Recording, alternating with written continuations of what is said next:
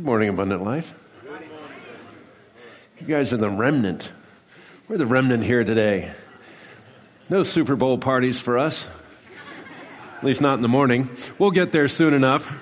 You realize that in just about 4 hours from now, actually a little bit less than that, we're going to be, many of us, watching or joining about a third of our country, 110 million people, watching the 50th Super Bowl. Good portion of you guys really don't care, right? Or maybe you're watching it because you want to watch the commercials, which have almost equal entertainment value to the game itself. But whether you're going to a place or just being at home and watching the game, watching the commercials, not doing anything at all, nevertheless, this country is going to be enthralled with the Super Bowl. It's such an American kind of cultural icon, isn't it? Because it's a contest between the best from the American Conference, this year the Denver Broncos, pitted against the best from the National Football Conference, this year the Carolina Panthers. And they're going to battle it out over about 3.5 hours, maybe about 6.5 hours if you add the commercial breaks in there. But they're going to battle it out until at one point there's going to be a victor, and then there's going to be a vanquished. There's going to be one team that wins and the other team that loses. There's going to be one team that achieves the pinnacle of success called NFL World Champions, even though there are no other teams outside the United States. NFL World Champions. And there's going to be somebody else that's going to be almost got to play, but didn't get there. And that's how our culture, that's how our society thinks of what it is to succeed, and Lord forbid, what it is to fail. And it's so much a part, isn't it, of who we are. We want to be on the winning team. We want to have a life that's counted a success. We don't want to be in that place of failure or where something doesn't turn out the way we had hoped it would. And if we're really honest, there are times where we're really afraid of not achieving the success that we think we need to achieve or are called to achieve. And we get together with our work colleagues and they're concerned about whether they're going to get promoted, or they're concerned about whether the company's going to do well, or whether their kids are going to get in the right school, or whether, on and on it goes. And there's a real anxiety that produces. We can lose sleep. We can be quite concerned about, how this is going to work out. We can get procrastinating, we can get micromanaging, we can do all these kinds of things so that we don't get to that place where we're not succeeding. We don't ever want to be a place where we're considered not successful. And so the Super Bowl kind of epitomizes that. And today we're going to be in the second part of our series called Chosen. Because the Apostle Paul is writing to the church at Ephesus and he is saying, you guys are so special. Because you've been chosen by God since before He made anything, since before any creation. We looked at this last week. You were chosen to belong to Him, to be a part of His family, to be something completely different other than what your culture around you tells you are, which is just kind of make life work the way it's supposed to work, however you want it to work, etc., etc. We looked at that because as we looked at that, we saw that out of that comes our own sense of value, a value that is God-given, a value that is Spirit-affirmed. We have value. And not only do we have value and worth, we have purpose. That God created us not just to exist, but to actually do something for Him. We are His image bearers. And so we looked at that. And so Paul is interested in making sure the Ephesian church knows that they are the new people of God, that they've been formed with purpose, with value. And now this week we're going to look at the fact that they've been chosen to actually succeed. The very thing that our world so desperately wants to do, each person's life, each organization that people belong to, they want it to be a success. They want to succeed. They want it to achieve the goals for which it was designed. And Paul is saying to Ephesus, and by extension to us today, God wants you to succeed as well. Now, as we unpack that this morning, we're going to see that the Lord's definition of success transcends more than we can think or imagine about what success truly is. We kind of keep it in that Super Bowl sphere. Somebody's going to win because somebody's got to lose, but that's not what God says. So we're going to look at that. So as we do, I want us to consider, we'll look at 3 central truths, if you will. Because if we're going to succeed, we have to know where we're aiming. If we're going to succeed, we have to act accordingly. If we're going to succeed, we're going to have to access the power of God all along the way. So if you wouldn't mind turning with me, we're going to be in Ephesians 4 today. And we're going to start by looking at verses 17 through 24. Ephesians 4, verses 17 through 24. So I tell you this, and insist on it in the Lord, that you must no longer live as the Gentiles do, in the futility of their thinking. They are darkened in their understanding and separated from the life of God because of the ignorance that is in them due to the hardening of their hearts. Having lost all sensitivity, they have given themselves over to sensuality, so as to indulge in every kind of impurity, with a continual lust for more. You, however, did not come to know Christ that way. Surely you heard of him and were taught in him in accordance with the truth that is in Jesus. You were taught, with regard to your former way of life, to put off your old self, which is being corrupted by its deceitful desires, to be made new in the attitude of your minds, and to put on the new self, created to be like God in true righteousness and holiness. Amen. Amen. So what does it mean when we talk about succeeding? When we say, when Paul says you are chosen to succeed in so many words, what is he saying? He is saying, in essence, you're chosen to live out the life that God has called you to do with the power that he provides. To succeed begins with knowing Christ. You've heard the old adage about getting ahead in life. It's not so much what you know, but who you know. You guys heard that? It's kind of a cynical way of saying, talent really doesn't matter. It's all about the politics at work. But here's the reality for the Christian. It is about who you know. It's about whether you know Jesus Christ. It's about whether, as we saw last week, you're actually in Christ. You're living in him. You're empowered by his Spirit. You want only what he wants for your life. You're focused on him. You come before him each and every day and you say, Lord, here's my life. Do with it as you will. You've said that I have to pick up my cross daily. I'm prepared to do that by your help. That's the root. That's the beginning of success. Because success is essentially to say, Lord, I belong to you. It starts with you. You're the God who made everything. You're the God who knows my past. You're the God who guides me in the present, and you know my future. I can trust you with all that I am, all that I want, all that I desire, all that I think I need. I give all those things over to you for your outworking, however you've determined to do that.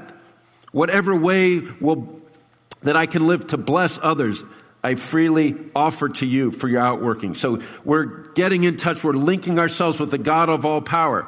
We're linking ourselves with the God in whom we move and we have our being, who works out everything in accordance with his will, who brought us from the dominion of darkness and into the kingdom of the Son he loves. We are connected to the God through faith in him who allows us to approach his throne in freedom and confidence. If that's the God that you know, if that's who we know, how is it that we cannot even, how could we even contemplate not being successful in this life? It starts with who you know.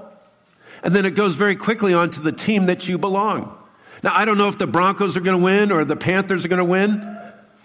Some of you, one of you actually has, some kind of, stake in that game.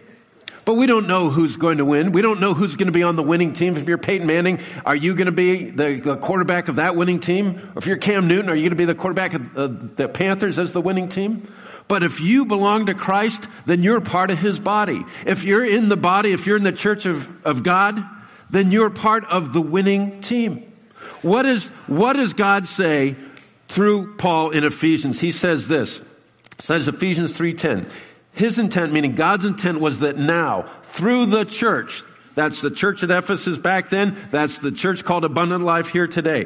Through the church, the manifold wisdom of God should be made known to the rulers and authorities in the heavenly realms.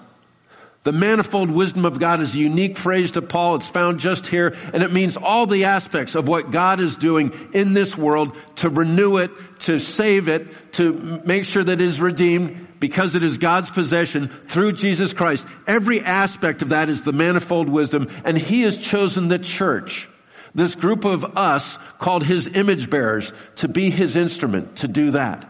And this is serving notice to the powers in the heavenly realms, because there's still evil forces, the forces of the enemy are still allowed to work this side of heaven, this side of Christ's return. And this verse is telling us that God is served notice to every one of them, that their days are numbered, that their time is coming to an end, and that God is doing that through the church, through each one of us who are privileged to play a role. We are on a winning team, and we're given specific assignments. And if we do those together, then the gates of hell truly will not prevail against Abundant Life or against whatever local congregation you may be a part of if you're visiting here today. Nothing will come against God's church, because we're on the winning side because of what He's done, because we belong to Him. And so, I don't know about you, that's actually pretty exciting. You could cheer for the Broncos, you could cheer for the Panthers, you could cheer for the church. You're like, yeah, we're on the winning team. This is what it means to be part of the church. Praise God. And when somebody calls you up and they said, I've been through spiritual warfare, but thank you for your prayers because we prayed about it in our small group, and I just felt like the enemy fled from me when I resisted that temptation, when I asked you to hold me up, you go, yeah, way to go. Way to catch that pass. Way to make that first down. Way to score that touchdown. That'd be the metaphor. That's cheering for your team. When you say, as a parent, you call up, Mom's Timeout is a great place to get encouragement. And so when somebody says, I got up for the 5th feeding in about 4 hours and I don't know what to do. And Mom said, you know what? You're in a tough season, but we love you. We support you. You can call us or text us. We've been there. Like, thank you, Lord. Thank you for putting me on a winning team. Thank you for helping me be the mom that you've designed me to be.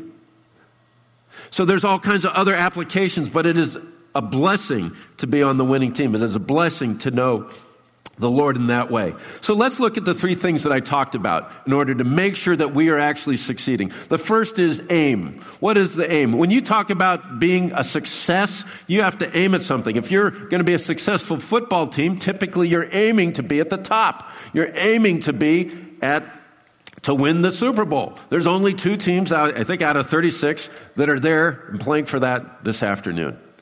Some teams, actually, their success is just to go win, more games than they lose. So you can start with small beginnings. I don't know, it doesn't matter where you are. But you've got to have some goal in mind, some aim, some purpose that you know that if you get there, that is what success is called. So you have to focus on our aim. Winston Churchill said this. Winston Churchill, the Prime Minister of England, came to that role in the darkest days of Great Britain, when they were threatened by Nazi Germany. Germany had already taken over most of Europe by that point, had just beaten France, had steamrolled over Belgium, and now they had Britain in its sights. And he had to brace the country for what became the Battle of Britain and the threat of invasion and the end of everything that they knew as life in a free country. So it was no small task.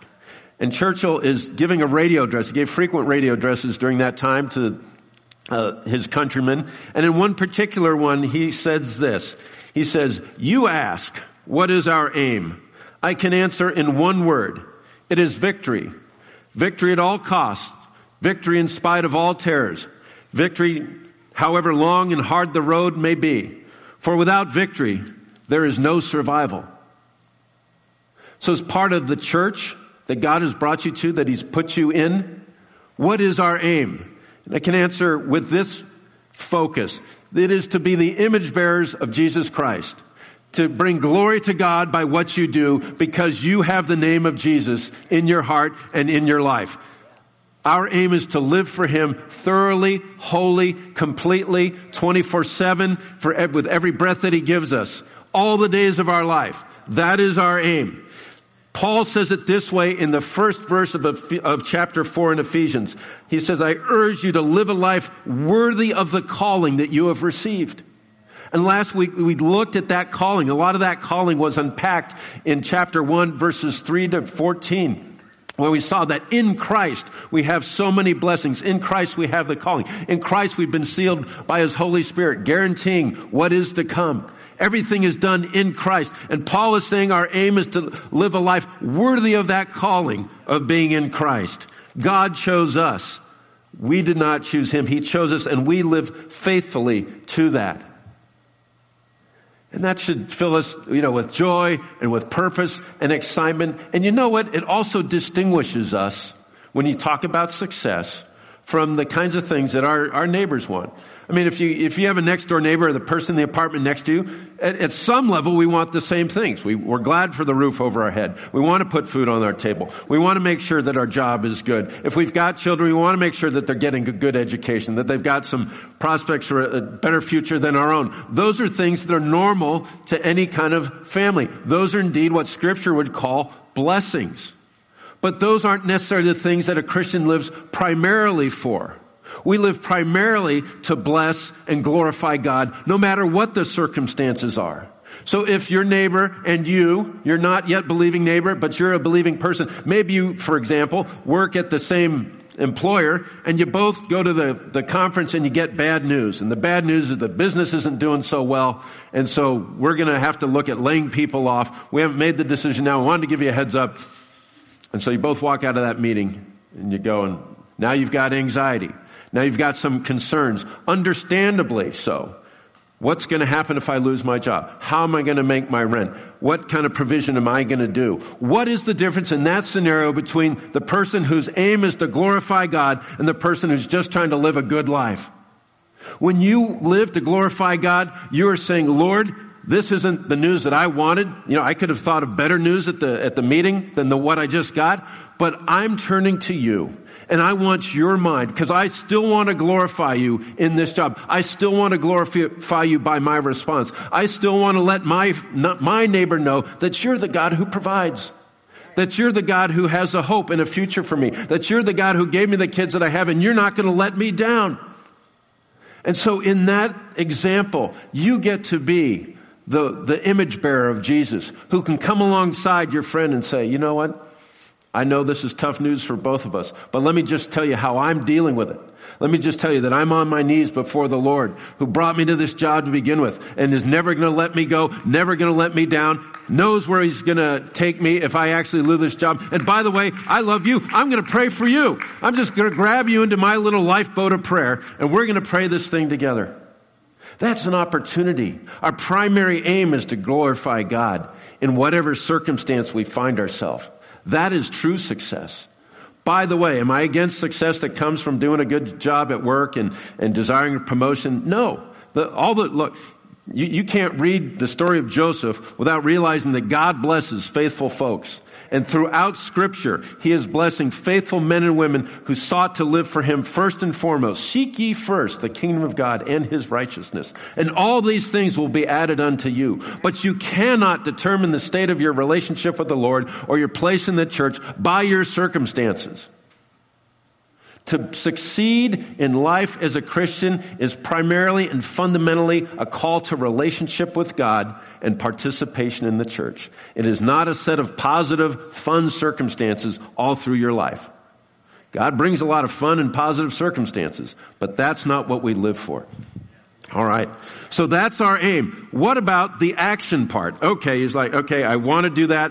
I want to make sure that I'm focused on bringing glory to God by everything I do, all my responses. How do I do that? I gave you a little example. But Paul, when he's writing to the Ephesians, gets really practical.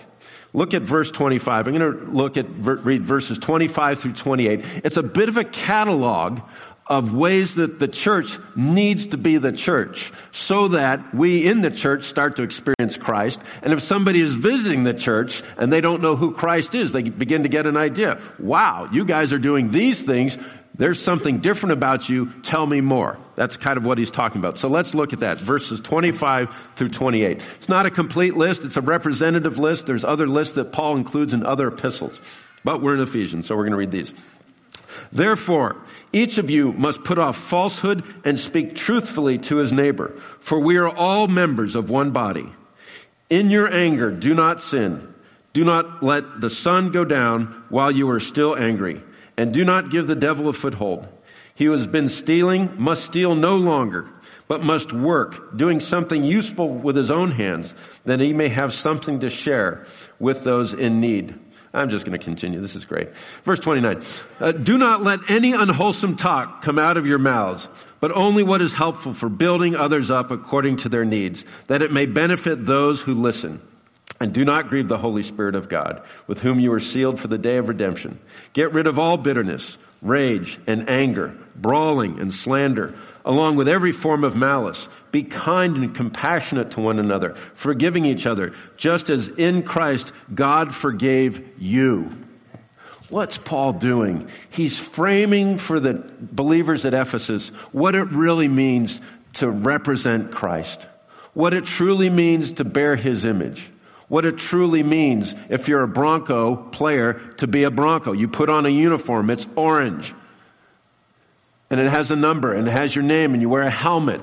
What does it mean to be a Christian? It's character, and it's ways of relating to people that have their best interests at heart, not your own, that have a sense of God's being in charge of things and not our own sort of limited thinking, and which usually and too often breeds a certain anxiety, a certain impatience. We're out of our old self and we've put on the new man, as we read earlier. That's what he's talking about. This is sort of a list. He wants the people at Ephesus, he wants the people at Abundant Life to know what it means to represent God well.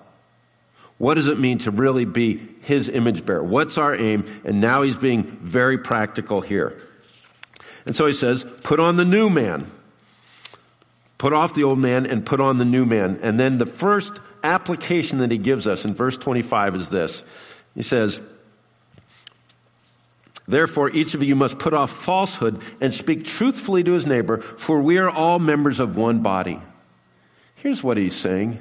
If you're part of the body of Christ, then if you're bearing Jesus' image, if you're representing him, you just got to be straight up. You just have to be real. You have to be authentic. It starts with you. You don't have to be anything other than what God made you. You don't have to be perfect. You don't have to be puffed up. Like I'm all that. There's a term out there called the humble brag. You guys know what the humble brag is? Humble brag is when you usually consciously try to get away with bragging about yourself by couching it in some phony show of humility. For example, hey, that 1986 minivan is so much more practical for going to Home Depot than my 2015 Tesla. I'm sure you can get a lot more stuff in there than I can. Or, I'm so glad that you got to watch the Super Bowl in the privacy of your own room, your own family room today, and you could see all the commercials and you saw every play 3 times over. I'll tell you, it was crazy going through the traffic to get to Levi's Stadium, and I didn't even see any of the commercials. That's like the humble brag. That's like, you got it better than I, but I really got it good over here. That's kind of puffery. That's not for the Christian. The Christian just says, here I am. I'm not perfect. I need fixing just like you need fixing. I'm just going to be a little bit candid at times about where I need some help. And so it's, as we say about church, it's a come as you are party. You don't really have to dress up. You can just be who you are. Now, for the Valentine's Day thing, if you're a young adult, you do have to dress up. And young adults, if you're not signed up for that now, let me do a product placement. Please go to that. That will be a marvelous event that Dele and Dapo and a team of people have put together. So I hope you're able to take advantage of that on Valentine's Day evening. So we're not trying to present ourselves other than who we are as works in process, as the way that God is working in us and through us. And so we want to represent we want to be who we are, and we want to be able to speak the truth to other people in love. That's hard to do. That's particularly hard to do, I think, in the average American church, to actually be able to tell truth to somebody. Because why? Because we don't like being told about things that we have blind spots and things that we can't see and habits or ways of being that just maybe aren't very godly. And we're aware of them. We just don't like to be told about them. Or sometimes we're not aware of them. We do need to be told about them. But we don't like it when people tell us. And so we make sure we're not going to tell them. And so what happens is the body of Christ is not built up into the image of Christ as well as it could be. You know, if you're watching the Super Bowl, there's a position called the quarterback, and that guy has to throw passes and he has to hand off, and after every set of downs, he goes back to the bench, and the coaches come and they come down with film in real time. They show him, they put up a tablet, and they show him the plays that he ran. And they show him where he missed people that were open. And they show him why he got rushed and why he didn't complete that pass. In real time, he's getting feedback. And you never see either of those guys. You won't see them today, putting their hands on their hips going, I can't believe you're criticizing me again. Can't believe you're showing me that I missed that guy. No, why? Because they want to get better. Because they want to make sure that the next time they get in there, they're more the quarterback that they were supposed to be in order to win the Super Bowl that they came to play. And this is why God sends us people who see our blind spots, who want to say something, who need to say something. Now, isn't that what Jesus did for his own disciples? Because we're not making stuff up. We're not trying to be in people's business. This is what Jesus did. Look at Matthew 16. There's two examples of his interaction with Peter. First is a blessing where he says, who do people say that I am? Peter says, you're the Messiah, the Son of God. And he says, blessed are you, Simon, son of Jonah, for flesh and blood have not revealed that to you, but my Father in heaven. He blesses him for the divine revelation that he's been given. And then he talks about all the blessings that will come through Peter to the church. And then it says just 2 verses later that when Jesus began to explain to them that he must suffer at the hands of the elders and the chief priests and the Pharisees, and he'd have to go to Jerusalem to die. And then Peter takes him aside and begins to rebuke him and says, no, you don't have to do this. And the Lord, who had recently given Peter a blessing, now rebukes him and says, get behind me, Satan. 2 guys, 2 different conversations, one purpose. What was Christ's purpose with Peter in both those conversations? To make him the person he needed him to be in order to lead the church that he designed him to be a part of the leadership. He and the other apostles, to show that he had been given a special revelation about who Christ was and what the church would be. That was the blessing. And to make sure that Peter did not dissuade Christ from his ultimate saving act by dying on the cross, that was also a necessary rebuke so that Peter could learn how to be the leader that God purposed him to be. Different responses to the same guy for one reason. And so when people in your circle, in your growth group, or people who know you in your prayer group come alongside and they say, can I have a word with you about something that God's put on my heart? Here's the question. Will you receive that? Now, if the answer to that should be yes. But the way to do that is that you say, Lord, start with me. Look, if God's put something on your heart to share with somebody, ask for yourself to be the first one to get some kind of feedback. Lord, start with me. Lord, let me hear something that you want to say through somebody who knows me well. If we would be able to do that out of a sense of love relationship, it starts with being in a relationship with a person. It starts with making sure that they have your best interest at heart, you have their best interest at heart. But then when they come alongside of you and they say, can I share something? Be a person who can receive it. Proverbs 27 says, better is open rebuke than love that is hidden. You may think, you know that you love that person, but if you don't love them enough to share what God's put on your heart, that's hidden love. That's not going to work out. That's not going to get them to the place that they need to be. So we want to be people that are bold enough to share. And we want to be people that are mature enough to receive. Because the very next verse in Proverbs 27 verse 6 gives us a flip side of the coin. It says, faithful are the wounds of a friend, but an enemy multiplies kisses. In other words, somebody may come at you and they say, can I share something about stuff I've seen? And you say, I'm busy, text me, let me get back to you, not now. Did you pray about it? I don't know what you're going to say, but just say, yeah, I'd love to hear what you have to say. And by the way, can I say, it's really better if you go to somebody face to face. Please don't send those things through emails. Emails are liable to so much misinterpretation. Emails are great for making appointments, and they're great for terms and conditions that apply to many people. They aren't really good for heart-to-heart, face-to-face communication, because there's no face-to-face.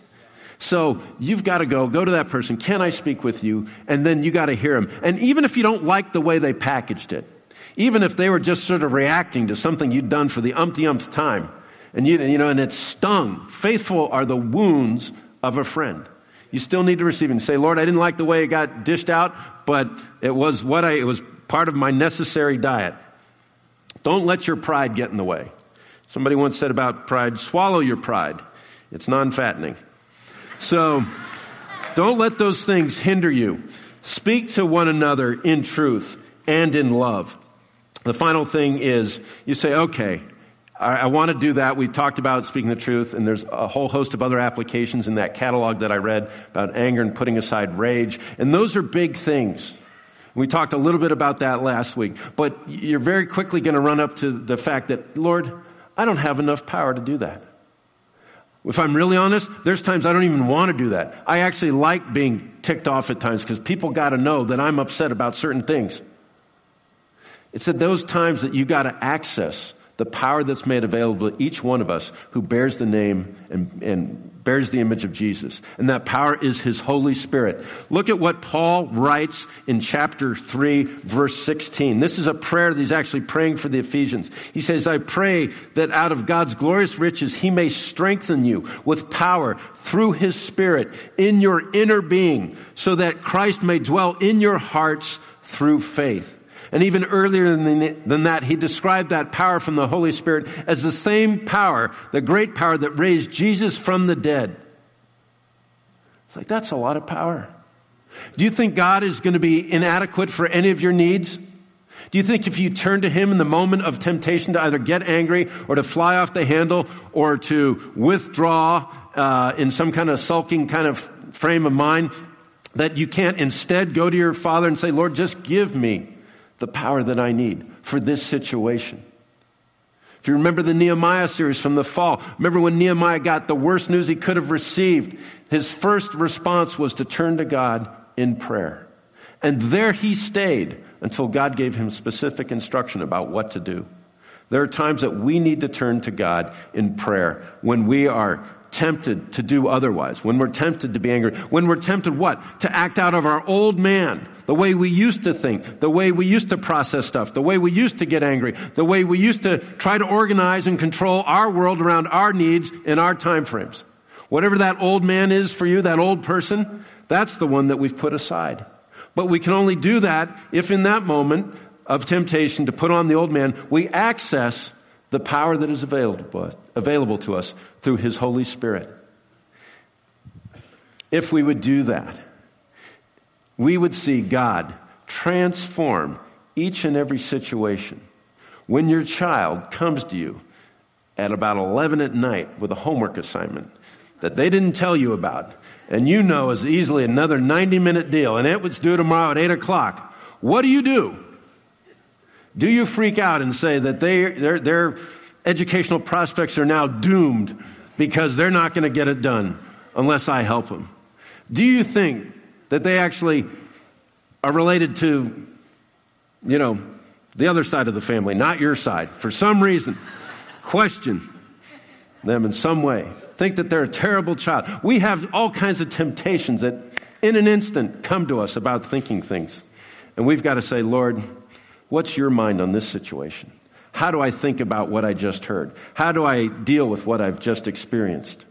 If we would do that, then you're getting in touch. And you're like, Lord, give me your power. You don't have to pray a lot to get His power. The ancient prayers throughout centuries, people would pray and were taught to pray this: Lord, have mercy. That's it. Lord, have mercy. I don't know what to do in this situation. Lord, have mercy. And if you say that prayer, not that repetition, gets God to act, but it's a way of centering yourself very much in the presence of the Lord. And it's a way of saying, it's a nice shorthanded way of saying, Lord, I have no idea what to do right now, but I know you're going to make a way because I don't see one. Just, Lord, have mercy. Lord, have mercy on me. Have mercy on my kid with the homework assignment. Give me some strength. Have mercy on the teacher. Have mercy. That's okay to pray. That's accessing the power that's available to us. If the power that raised Jesus from the dead is available to us, do you think that you can start to be successful in the callings that God has given you? Absolutely. It'd be like the Broncos getting 10 extra guys.